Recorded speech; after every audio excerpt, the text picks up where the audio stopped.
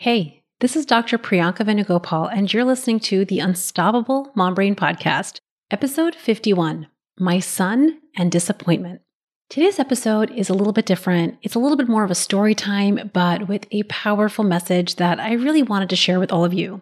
I'm going to be sharing a real story around something that happened recently with me and my son, and a lesson that I was able to learn again and that I was able to demonstrate to him. This episode is a little bit of an extension of last week where we talked about making the data neutral, and I wanted to share this real life example as it happened. I do have another episode coming out soon about the lessons that I have learned from my son, but today I really wanted to highlight how I handled disappointment with my son, and I got to teach us both something along the way. If you want to reach your ideal weight and create lightness for your body, you need to have simplicity, joy, and strategic decisions infused into your life. I'm a physician turned life and weight loss coach for ambitious working moms. I've lost over 60 pounds without counting points, calories, or crazy exercise plans. Most importantly, I feel calm and light on the scale and in my life. There's some delicious magic when you learn this work and the skills I'm going to be teaching you. Ready? Let's get to it. Hey friends, welcome to today's episode where I am doing a little bit of a story time, sharing a real life story because I think it demonstrates messy learning at its finest example. Learning doesn't happen perfectly. It's not like you learn something once and then boom, you're done. I think that we see this a lot, especially for high achievers, where we think hitting a goal, we've learned something, maybe we've learned about weight loss, or we've learned about a specific goal that we have, and you think you've learned something once, and now you should just be able to hit that goal with ease. And this is such a lie. It is always going to be messy. Learning and growing is always going to be messy. And I want you to know, no matter what phase of your life you're in, whether you're learning or growing, that when we allow for the messiness, we can create so much more growth. So that is what today's story time is about. Learning is messy, growth is uncomfortable, and it doesn't always have to feel so good. So as you all have heard, maybe if you're new to the podcast, you haven't, I have two kids, my son who is 7.5 and my daughter is 4.5. And my son from literally, the day that he was born, but more practically since he was like 1 or 2, I would say has been a musician. He picked up the ukulele when I want to say he was maybe 1.5 or 2. He would listen to One Direction songs on like our home music device. He learned all of the One Direction songs. He was 2 years old when he learned all the One Direction songs. He even dressed as Harry Styles for Halloween. If you're following me over on Instagram, I will insert a couple of clips because they are just so cute. Whenever I remember it, I just think back to those memories with such fondness. But from the earliest age, he has been a musician. He would pick up instruments and just start strumming away, no lessons. He would just kind of start playing instruments and just fell in love with music. And it was kind of surprising because I don't think of myself as very musical. My husband is definitely not musical, but this is just something that just seriously a unique trait about him. So as he got older, probably around the age of 4 or so, when the pandemic first started, he was home from preschool, and he, just to kind of keep him busy because he wasn't in school and we were working, he got access to an app on an iPad that taught him how to play the piano.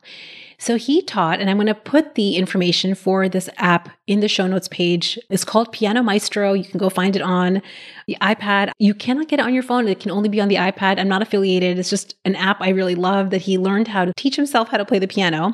So he would get on this app and it made learning really fun. It was like a game. He started with the thumb goes on middle C. And over the course of probably 6 months, he just, went crazy over learning the piano. And I would say probably by the age of 4.5, 4 3/4, by December, he had finished the whole entire course. There's 50 levels and he could play songs two-handed on the piano.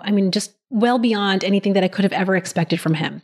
And I would say probably about a year after he started learning on the iPad and we started to see, obviously, he has this love for piano, he has a love for music.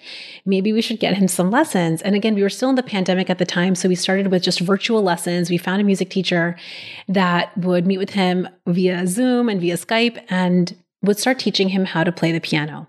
And I would say from a really young age, as I shared about my son before, he can be a little bit or a lot of it defiant when it comes to instruction. And you're going to hear all about this in the lessons that I have learned from him in a future podcast episode. But I would say that while he loved the piano, and thankfully he also really resonated with his music teacher, he was always a little bit defiant on learning. He kind of felt like, I know best. I already know how to do this. He didn't want to go back to the basics because since he had self-taught, he learned some, I guess you would call them bad habits in how he would play the piano. And so the music teacher would try to teach him, how to help his technique, how to improve his form. And my son used to really not want to hear it. So I would say the next year of his piano lessons, which were virtual, he would kind of have a little bit of a back and forth. The music teacher would let him jam out and do a lot of freestyle, but in small moments, he would try to teach him how to improve his form, his technique, just to help my son kind of grow his skill set. So moving forward, flash forward to recently, I would say, my son's piano skills, of course, have continued to improve. We started getting in-person piano lessons, and he, over the last few months, was offered the opportunity to audition for Carnegie Hall. And if you're not familiar, Carnegie Hall is in New York City, and it's a really big deal for anyone to perform in Carnegie Hall. And he was invited to audition where he had to basically perform for a piano instructor, a piano expert, and they would evaluate his audition and then they would let him know whether he gets to perform or not. And this happened, I think this was in January when we had this audition. And I have to tell you, for like a few months leading up to this audition, he was practicing, but he still did it with that flavor, like I was just sharing, like a little defiant. So his teacher would tell him like, okay, you're doing really well, but your tempo is slowing up here. It's slowing down. It's speeding up. Like his piano instructor would try to walk him through, these are the areas that maybe you want to work on. And my son's response to that was like, yeah. I already know. You don't have to tell me. And he would practice the piano, but it was a little bit cursory. Like if I had to look at it objectively, he would jump on the piano, he would jam out in his way. But the way that he would play the piece, and the name of the piece is called Butterfly. It's a beautiful piece. So you should go look it up. And actually, I will post him playing this on Instagram when this podcast is released. But his tempo and his precision in the fingering could sometimes be a little bit off. And so the teacher would try to give him this feedback. And my son's response generally was like, yeah, I got it. Don't worry. I'm going to just figure this out on my own. And so that's how he practiced for this piece. And I would say for me as the parent, I have kind of had this tendency to let him lead as much as possible when it comes to things like piano. So, and this is just like maybe my parenting style. Again, this is like story time. So I'm just being very casual in the way that I'm describing this, but I try to give my son parameters and then really let him navigate and kind of learn self-inflicted lessons. And this was kind of one of those examples. So I would encourage him or remind him like, hey, your audition's coming up. Do you want to practice? And he would sometimes get on the piano and sometimes he wouldn't.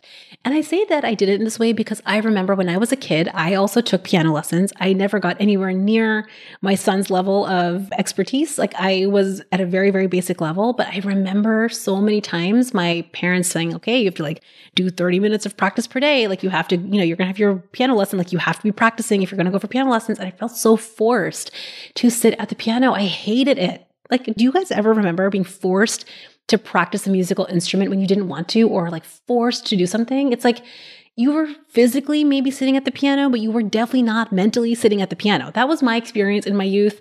And I think that that really has kind of informed and colored how I drive my parenting with my kids.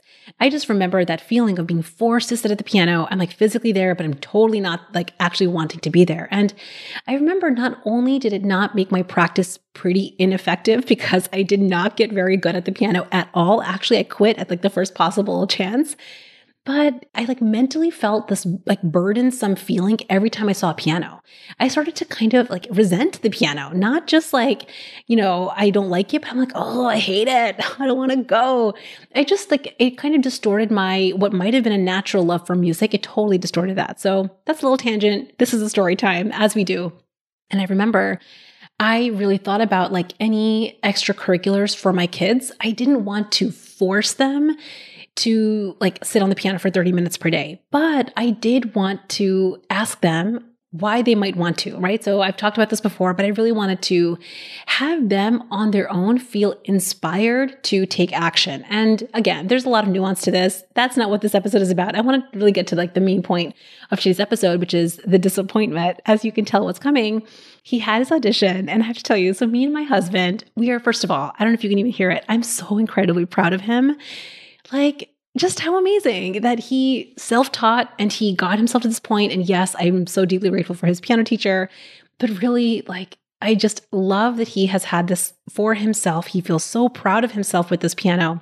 I'm so proud of him. And me and my husband both, we took him for his audition, and me and my husband were like, we were outside the room, but we could hear the piano, and we're both kind of like waiting for him. Like, how's it going to go? How's he going to do? And my son, I'm just laughing at this now, but like whenever he has performed on stage, which is, he hasn't had many piano performances again because of COVID. And, you know, he only started in-person lessons very recently. So he hasn't done many in-person performances. But when he does this kind of like, it's very cute to look at, but he like walks up to the stage and he like very quickly rushes to the piano and he sits down, he just starts playing. He doesn't take a breath. He doesn't like settle in his chair. He doesn't compose himself. He just like runs right into it. And he did that with the audition. So me and my husband were just kind of like having a chuckle. And we know that he's doing this because he's probably a little bit nervous, and he really, I mean, was so excited about the idea of playing the piano at Carnegie Hall. Like in his mind, he was like, wow, New York City, it's going to be such a big deal. So he too kind of felt the importance and the gravity of it because he's something he really wanted. So then what happens? We can overhear him, and what was awesome is that from what we could hear, it sounded really good. It was like actually one of his best, you know, if he's practicing at home, like sometimes he would fumble on the piano at home, but when he did this audition, to my, you know, very inexpert ear, it sounded pretty good. So he came out and, you know, he was kind of quiet about the whole thing. I don't think he even introduced himself to the person that was evaluating him. He just did his thing where he like ran up to the piano and just started playing. He didn't say hello or goodbye or thank you or none of that. He just played and then he left. And I remember we had quite a long wait. We had to wait about 6 weeks to hear whether we would get in. By we, I like how I'm like making this a we thing, whether he would get this audition, whether he would get to play at Carnegie Hall. And I would say probably every week. This is not generally my son. My son is usually the kind of kid who will have an experience and then like seemingly forget about it. It might be there in the deep recesses of his mind, but he doesn't usually ask about things again and again and again. But this was one of those things. I think it just mattered to him so much. I would say every week, probably twice or 3 times a week, he'd be like, so did we hear yet? Do we know yet? Do we know yet? And we had to really just remind him that it's going to take some time. They said about 6 weeks is when you're going to hear.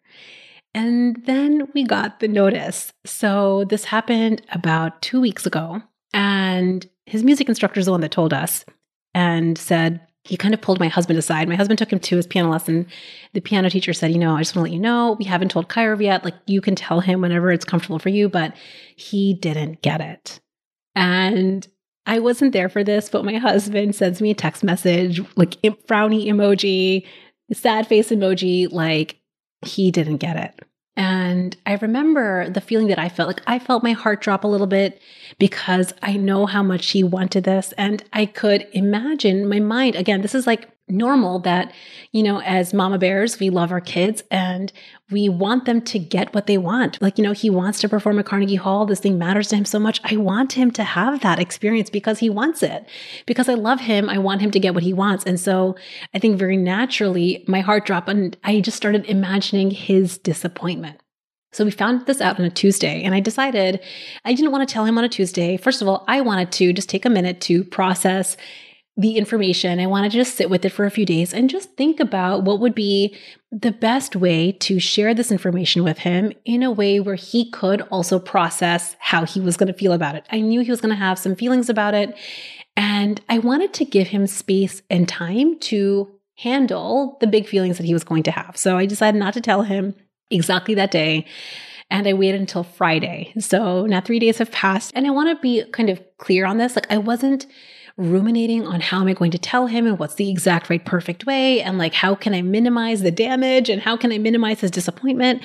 I accepted and I knew, and that's why I'm sharing this episode. I want to kind of talk you through exactly what I did because it felt so powerful for me to do it this way, and it felt powerful for him too. And I'm sharing this not to say that I do it this way every time. Like I shared at the very start of this episode, growth is messy, learning is messy. I have done this messily and imperfectly so many times to get to this point where I'm sharing this episode. So I want to just add that caveat. I did not start with dealing with disappointment in this way. It has taken a lot of learning and growth for me to get to this point. But that was just an aside I wanted to share, not for you to think that this is how I parent all the time. It's definitely not, right? So this was one of those things. I knew that I wanted to share it with him, but I knew that I didn't want to put bumper lanes on his disappointment.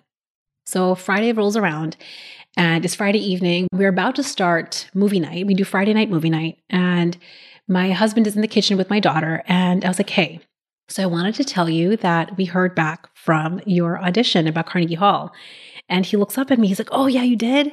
And I think that he had supposed that he was going to get it, which is why he had that initial excitement. And I was like, yeah. And they said you didn't get it. Now, I want to just tell you what I did. I just paused. I just delivered the information as neutrally as possible, just like you didn't get the audition, and I stopped talking. Can I tell you, as a mom, it's so hard to zip my lip. In that moment, what I want to do, the minute that I tell him, that what I want to do is to add on a lot of things like, but you're an amazing piano player, but don't worry. And like, you're going to get the next one. And like, don't worry about it. You know what? Like, we don't even know why this probably wasn't even that big of a deal. We want to put so many qualifiers to dampen disappointment. Are you guys familiar with this? And I'm sharing this specifically because this was my youth. I think so many high achievers have gone through this where you're striving for something. I want you to go back and think about that exam or that project that you had in school or in high school or college or grad school. Like you didn't get the A. Maybe you like got a B, a C, a D. Maybe you failed something. And think about all the qualifiers. Like, but don't worry, that doesn't mean anything about you. And like, let's just like, you know what? Let's like go drown our sorrows with an ice cream. Like this is something I remember so many memories for myself where the feeling of disappointment, because again, we love our children. We don't want them to experience discomfort. We put these qualifiers. So the hardest thing for me to do in that moment was to zip my lip. But I did it. And I want to tell you why that pause was so important. So I said to him, hey, they called and you didn't get it. Zipped lip, silence. And on the inside, I'm like, just trying to take slow, deep breaths on the inside. Like, let's just let him have his experience. It's like, I think what I have historically done with him, again, many, many, many messy moments, many learning moments where I have just inserted my experience for him. Like, don't worry and all of that. I wanted to give him the freedom to have his own experience without inserting mine. So I just zipped, as in the moment it did feel hard.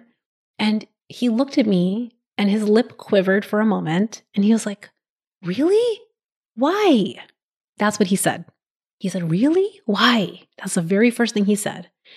And I said to him, that is such a good question.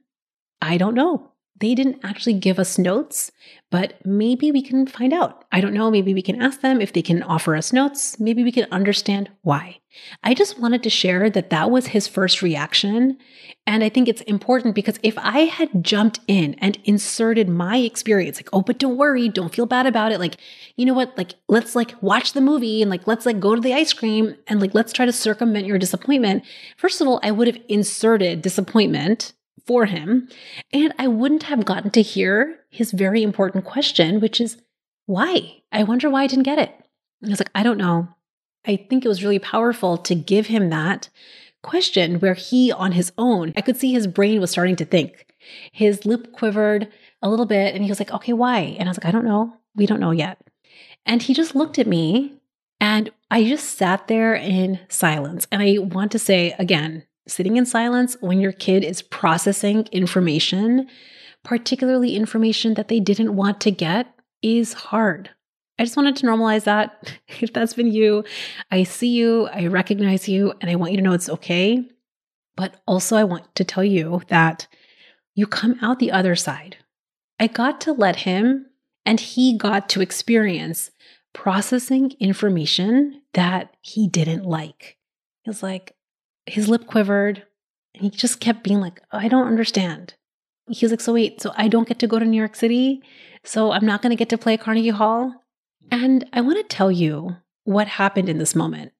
I think that I have had a tendency, like I was just sharing, to be like, no, we're going to try again. Don't worry. We're going to go again. We're going to go again. And in doing that, I would be teaching him that his experience right now is a little bit of a problem. Now, I will eventually, and I'm going to share with you the end of the story, that I do eventually talk to him about how are we going to get you to Carnegie Hall and how are we going to make this happen?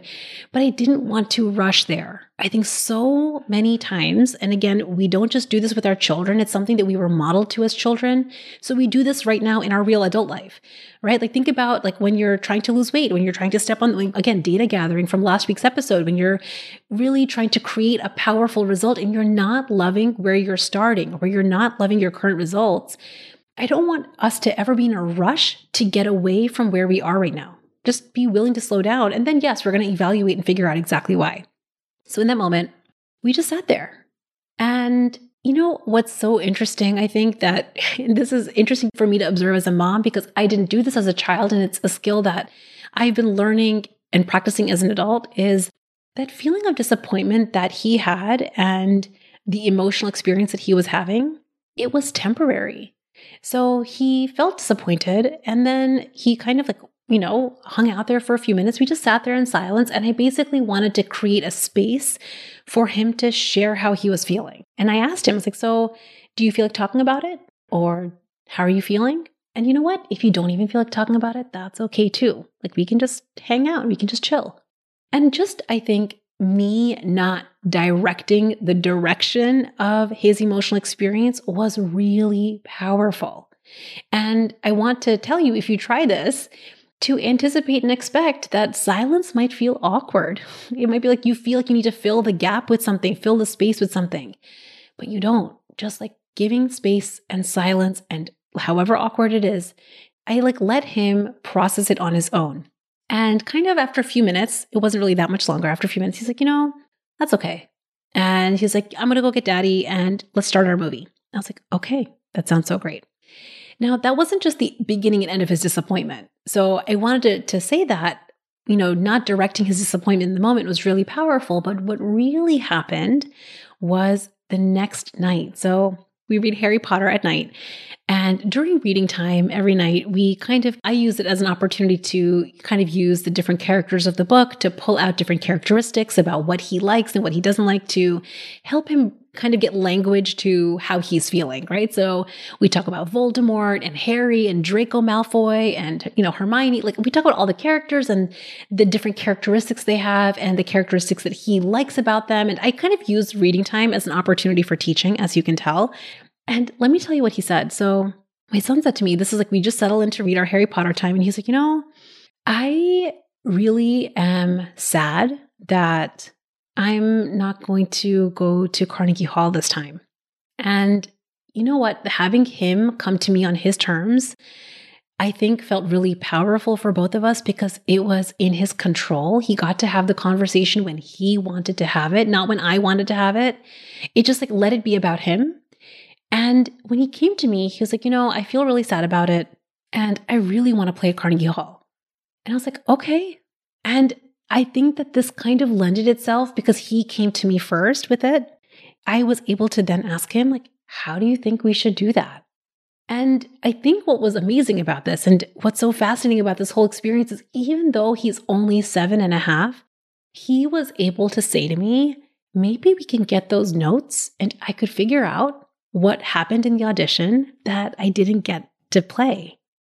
I think it's so crazy that he came to this on his own without me inserting it. And better than that, one of the messages that I was sharing with him, and I love to share with my kids, and I think that I have to go first. I have to be the example of this, but then really getting to model it to him and have them practices. I actually said to him right after that, I want to show you and just have you see, you're really getting through your sadness and disappointment. Look at how brave you are. look at you getting through sadness and disappointment. And here we are talking about and figuring out how you want to get to Carnegie Hall. And I want to tell you that the experience of this wasn't to run away or solve the sadness or the disappointment. And I wanted to share the story to really paint that picture in that way by giving it some space and giving it a little bit of time and giving it like some breathing room. It's like he was able to just own and recognize that he felt disappointed. We didn't have to distract him with it, with a movie or with ice cream or with accolades. And also, he came to the other side, he felt it, and then he was like, okay, good to know. I feel sad, but I also still want to perform at Carnegie Hall. I wonder how we're going to go figure this out. And somehow I think that there's something really powerful about that experience, because now as we move forward, as we maybe audition again, maybe we look for new opportunities or different festivals for him to perform at, he now knows something really important. And you better believe, as his mom, I'm not going to let him forget it.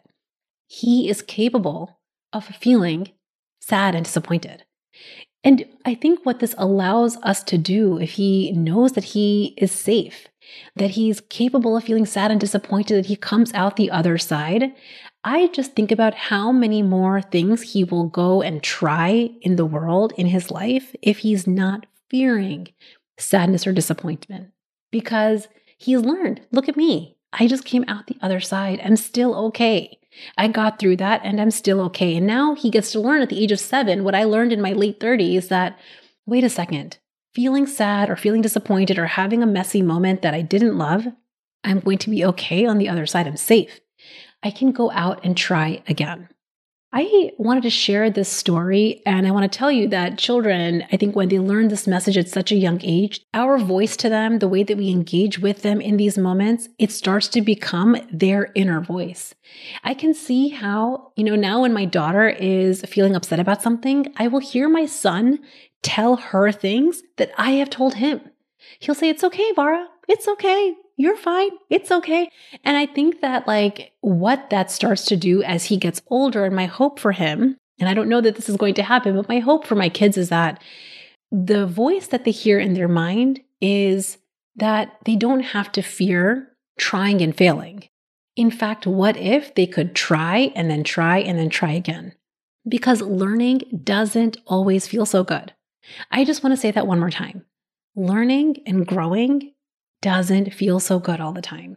And I think that that's sometimes a mistake that especially high achievers make. We assume that learning, because learning sounds like it should be a good thing, right? We want to learn because we want to grow, that somehow because it's a good thing, it should always feel good. But it doesn't. What if we didn't always have to feel good in our growth? Would you be willing to go through it? I think that, just recognizing, wait a second, I could be willing to go through it, even if it meant feeling uncomfortable, simply because that was the area of my growth. And what if just being willing was the currency of your success? Here's why I say that the willingness to experience the discomfort of growth is your currency. Because when you're unwilling, as the opposite picture, when you don't want to, when you avoid or monkey emoji those uncomfortable moments, you're going to put, or really try to put, a bubble around yourself. And that bubble will keep your world feeling really, really small. It's going to keep you in inaction. And worse yet, it's going to create a mounting belief that you cannot handle the discomfort of your growth. Really think about where fear has ever come from. Fear of trying hard and failing. It's come because we have believed that we cannot handle the discomfort of growth. So what I want you to know is that it's possible to simply be willing, and that could be the currency of the best things coming forward. I also want to say that simply being willing to feel sad or disappointed or frustrated doesn't mean that you're actually going to sit in sadness and disappointment and frustration. No, you're going to go out, you're going to take massive action, you're going to hit goals. You're going to take action after action, you're going to evaluate, and in doing so, you're going to feel proud and satisfied and calm and accomplished. But along the way, what would it be like if you were willing for things to go awry, for things to be imperfect, for you to be willing to deal with the disappointment that might come with it? I promise you, when you challenge your fear of those emotions, it takes the power of the fear away. And I want you to know that to be willing, you have to first create safety. The only reason that we ever are unwilling to feel an emotion, the only reason we're unwilling to feel the possibility of disappointment or defeat or sadness, the only reason is because we haven't created safety for ourselves in that experience. That is what we get to do first. In the story that I told you today, I want to really highlight where safety was created. It was created in my pause after I told him the news. So when I said to him, "You didn't get it," and I zipped my lip as hard as it was for me, I showed him and I demonstrated to him that it was safe for him to feel whatever he was going to feel. I wasn't going to insert my beliefs, my paradigms, or my emotions onto him. And I think that just by demonstrating that again and again and again, because this is not a perfect practice, it is going to be messy, he starts to learn that it is safe to actually feel any emotion and that he can come to me when he's feeling any big feeling. And he knows that I will allow him to have that emotional experience. I think when we can create that safety, that's the first step to then knowing we can be willing to feel anything. And if we were willing to feel anything, think of how many more things we would try and how much more we would learn. I hope today's story was something that you enjoyed. And I love sharing these real-time stories with you because I think that when I share real examples of messy and imperfect moments and how I navigate them, it lets you see that learning is messy. Parenting is messy. Weight loss is messy. That project at work, that accomplishment that you are dreaming of, it is messy. But messy does not ever have to be a problem. We don't ever have to be afraid of it. In fact, we can glean so much from it. I hope you love this one, and I will see you all next week. Love you. Bye. I would love to celebrate with you. The 1-year anniversary of the Unstoppable Mom Brain podcast is just around the corner. My intention with starting this podcast has been to share my voice, perspective, and experience as a busy working mom who has solved a problem. I love bringing you these episodes that discuss strategy and mindset, and I hope that you have felt a breath of fresh air and even shifts in your life from this podcast. So let's talk about how I would love to celebrate. I'm hosting a giveaway for all of my listeners.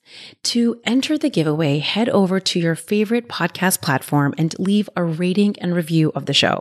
Your ratings and reviews make this podcast more findable, which I think is just the absolute best way to celebrate this podcast. When you do that, take a screenshot and send it over to us at theunstoppablemombrain.com/celebrate. One lucky listener is going to win a pair of Apple AirPods, which I think is just fitting when it comes to listening to this podcast. Don't wait to enter. Your ratings and reviews mean so much. So head on over to your favorite podcast platform, leave a rating and review of the show, take a screenshot, and then head over to theunstoppablemombrain.com/celebrate, and you'll follow the simple prompts to share your entry and information. The giveaway ends on Tuesday, April 18th at midnight. I'll be announcing the winner shortly after. Thank you so much for celebrating with me in this way, and I love you all.